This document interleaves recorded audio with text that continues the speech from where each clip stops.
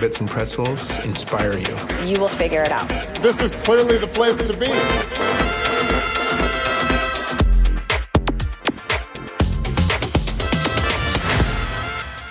Servus, everyone. I'm Britta Weddeling, Editor-in-Chief of Bits and Pretzels, and this is a special live episode of our podcast. We are presenting my conversation with former Google CEO and Chairman Eric Schmidt at our Bits and Pretzels Networking Week, which is our online event answer to COVID-19. Clearly, Eric doesn't need a big introduction. He has shaped the tech industry as we know it today, from the epicenter of Silicon Valley for 20 plus years. Eric was originally hired at Google as sort of an adult supervisor for founders Larry Page and Sergey Brin, who at the time were in their 20s. But in fact, the three of them ran Google together, and Eric led the vast expansion of Google into all aspects of our lives. In our conversation, we talked about the opportunities COVID-19 offers to entrepreneurs and Eric's opinion on why there are not more large tech companies in Europe, as well as why successful companies hire for intelligence rather than experience. And as benefiting for a virtual event, Eric joined us live from his apartment in New York. Welcome, Eric Schmidt. Well, thank you. And I'm so happy to be part of Oktoberfest in Munich this time from New York.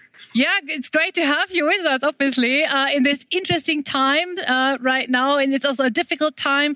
It's pretty clear that the coronavirus will live with us in one form or another for the rest of our lives. And everybody in the audience, all the entrepreneurs out there, the founders out there are interested in, what they can do in this situation. So what do you think is like their role in, helping shaping society towards a better goal moving forward? Well, I wish I were in Germany, which has actually gotten the infection and the democracy largely under control, but a lot of other countries don't have it. So I think the highest priority for all of us is to get the infection rate, technically R naught, below 1 and keep it there. If you don't get the disease, you won't die from it. It's pretty simple. And I think this is a global and national tragedy of proportions that people will be studying for 100 years. So what I would really like to see is people focusing on antivirals, people focusing on new ways of doing air filtration, and all of the sort of tactical things that somehow the governments are not focusing on. You can build real businesses. In addition, the pandemic, as everybody knows, has accelerated transitions that were underway for 10 years in 1 year. So all of a sudden now, distance learning, the ability to do learning from home, work from home, and so forth are all huge markets. If I were an entrepreneur, I would try to figure out how to make education from home better, right? Because that's a huge demand right now. Obviously, it's also a time where you need a specific leadership right now, navigating these times of uncertainties. What's your advice here? And is this situation harder than back in the days when you ran Google? Well, the pandemic is harder because it's a political problem, but it can be expressed in the same way you can run as a business. In a business, you have objectives. We have market share. We want to have happy employees, happy customers, and so forth and so on. In a pandemic, you want to get the infection rate down, and you want to basically do testing and tracing. And during that time, you also want to keep the economy going. And it's a false choice to think that you have to choose between the disease and being healthy versus keeping the economy going. So the business problem, if you will, is keeping both thoughts in your head and having metrics against them. Globally, they've done a pretty good job of financing the deficits, but the economic harm, especially to women and minorities, people who are not at the elites of these countries, is just going to be horrific, ignoring the death rate, which is, of course, profoundly terrible.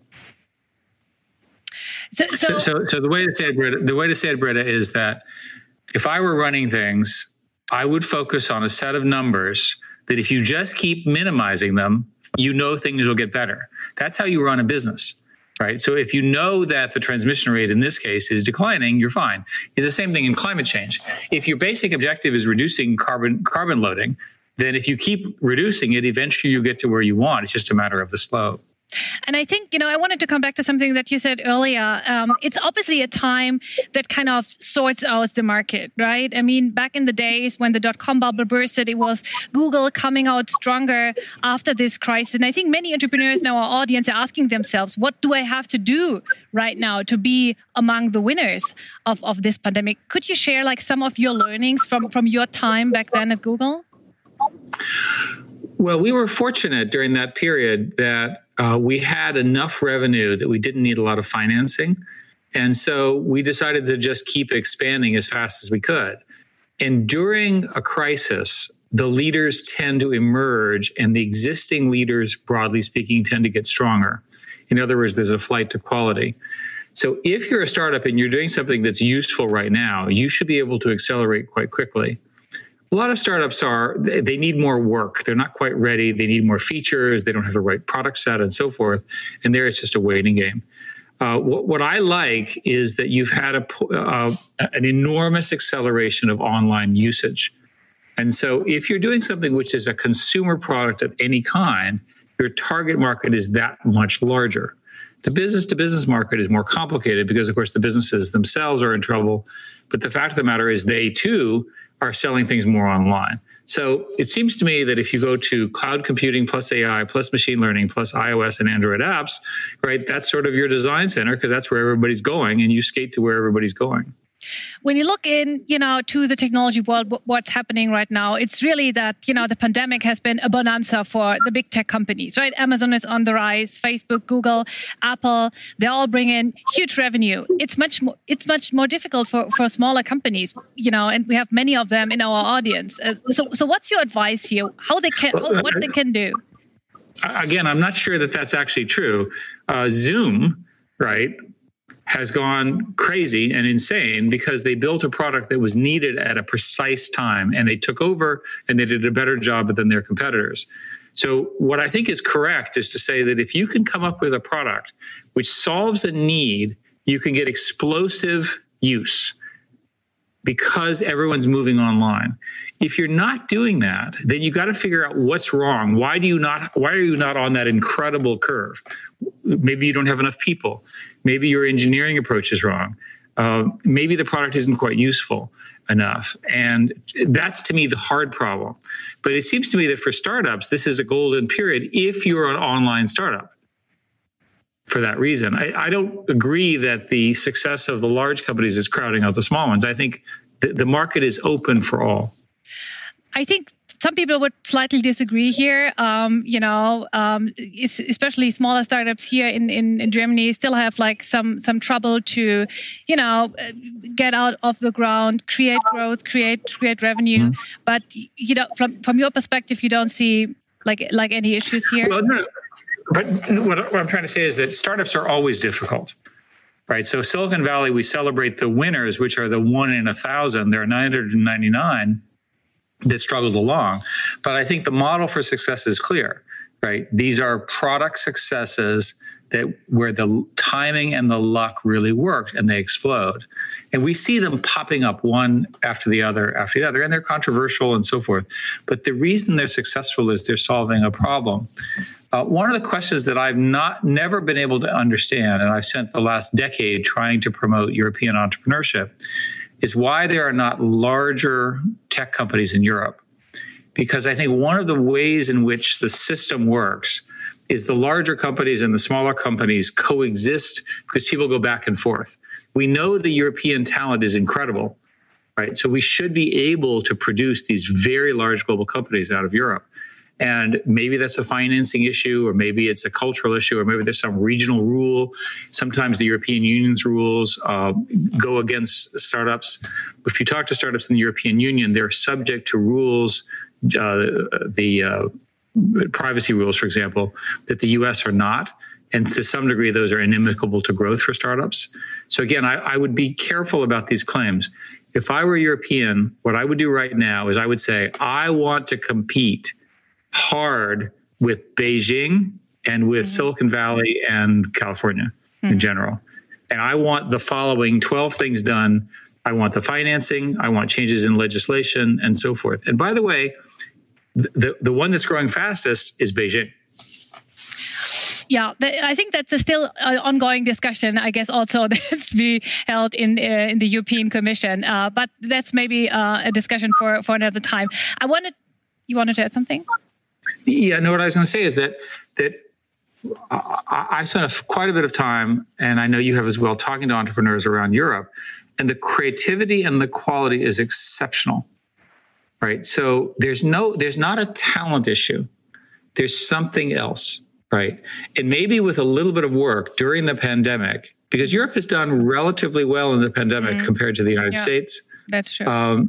And so perhaps this is an opportunity. Perhaps there's a window, right? You gain advantage when your competitors are stumbling, right? So here's a case where Europeans, in my view, have an advantage if they choose to focus on this. Yeah, I mean, we are very lucky here in Germany that we got like some of the infection rates down. But I wanted to come back to something that we can see right now happening during the pandemic, which is spread of conspiracy theories, anti-vaxxers, which is really kind of incredible to see. People are like kind of not trusting science anymore. We see like an eroding trust in science. How do we need to address that as a society?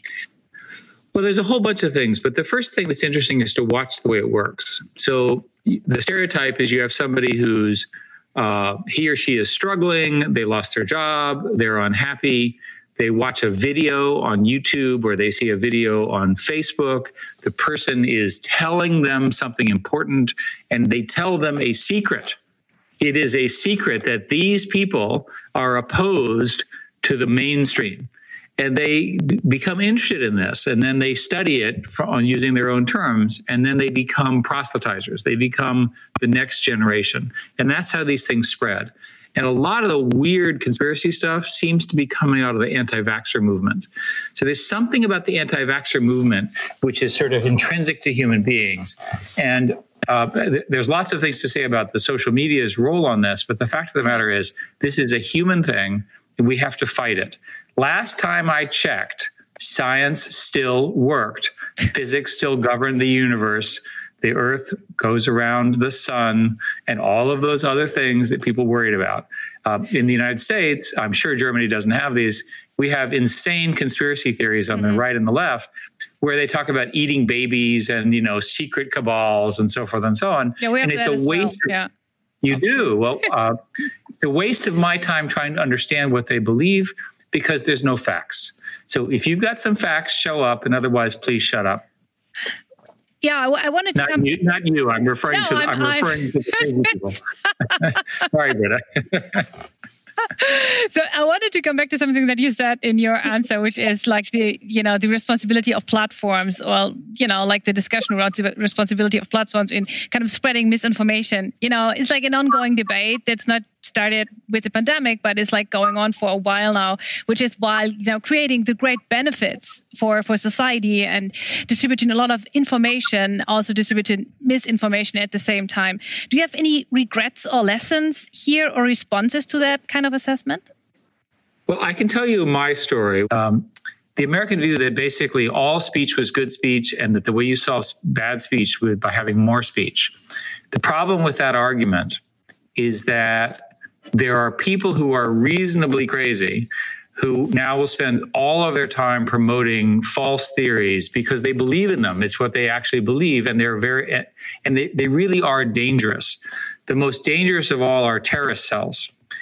And so for many, many years, Silicon Valley basically believed that it was much better to just get everything out there and let it sort out. I think that the new understanding from all of Silicon Valley is that this is not an effective strategy. Mm-hmm. And the core reason is that emotional content is traded and shared at a rate of 7 to 10 times more than normal stuff. Right. You would write a normal paragraph, a well-reasoned argument, nobody pays attention. But if you say, oh my God, the theater is on fire, which you shouldn't say, everyone sort of spreads that and oh my God.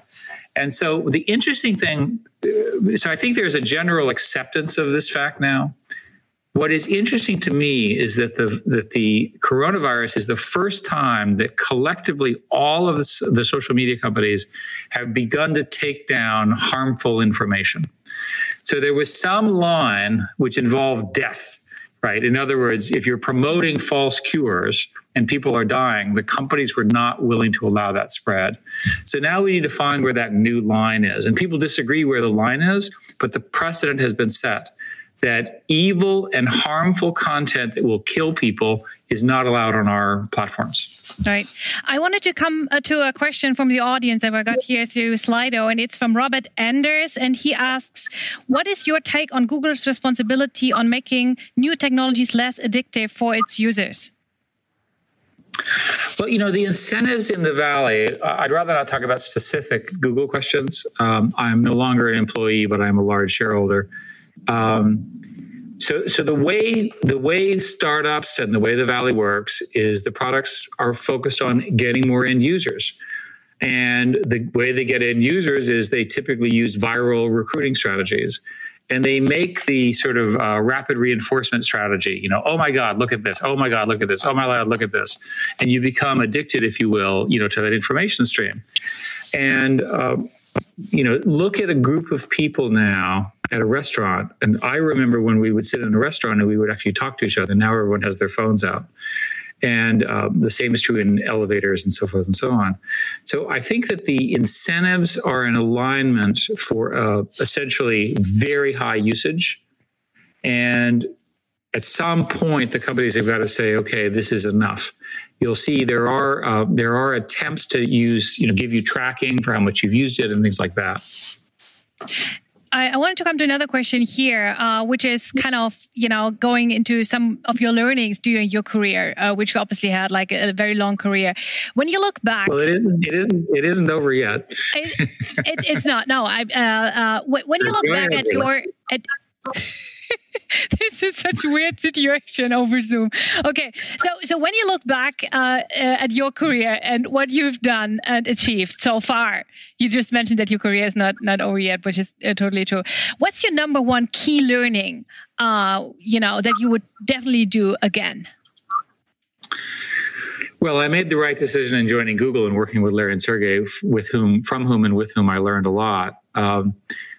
I've discovered I have a belief system, and that belief system is software and attritable, that is replicated hardware using state-of-the-art networks to solve interesting problems.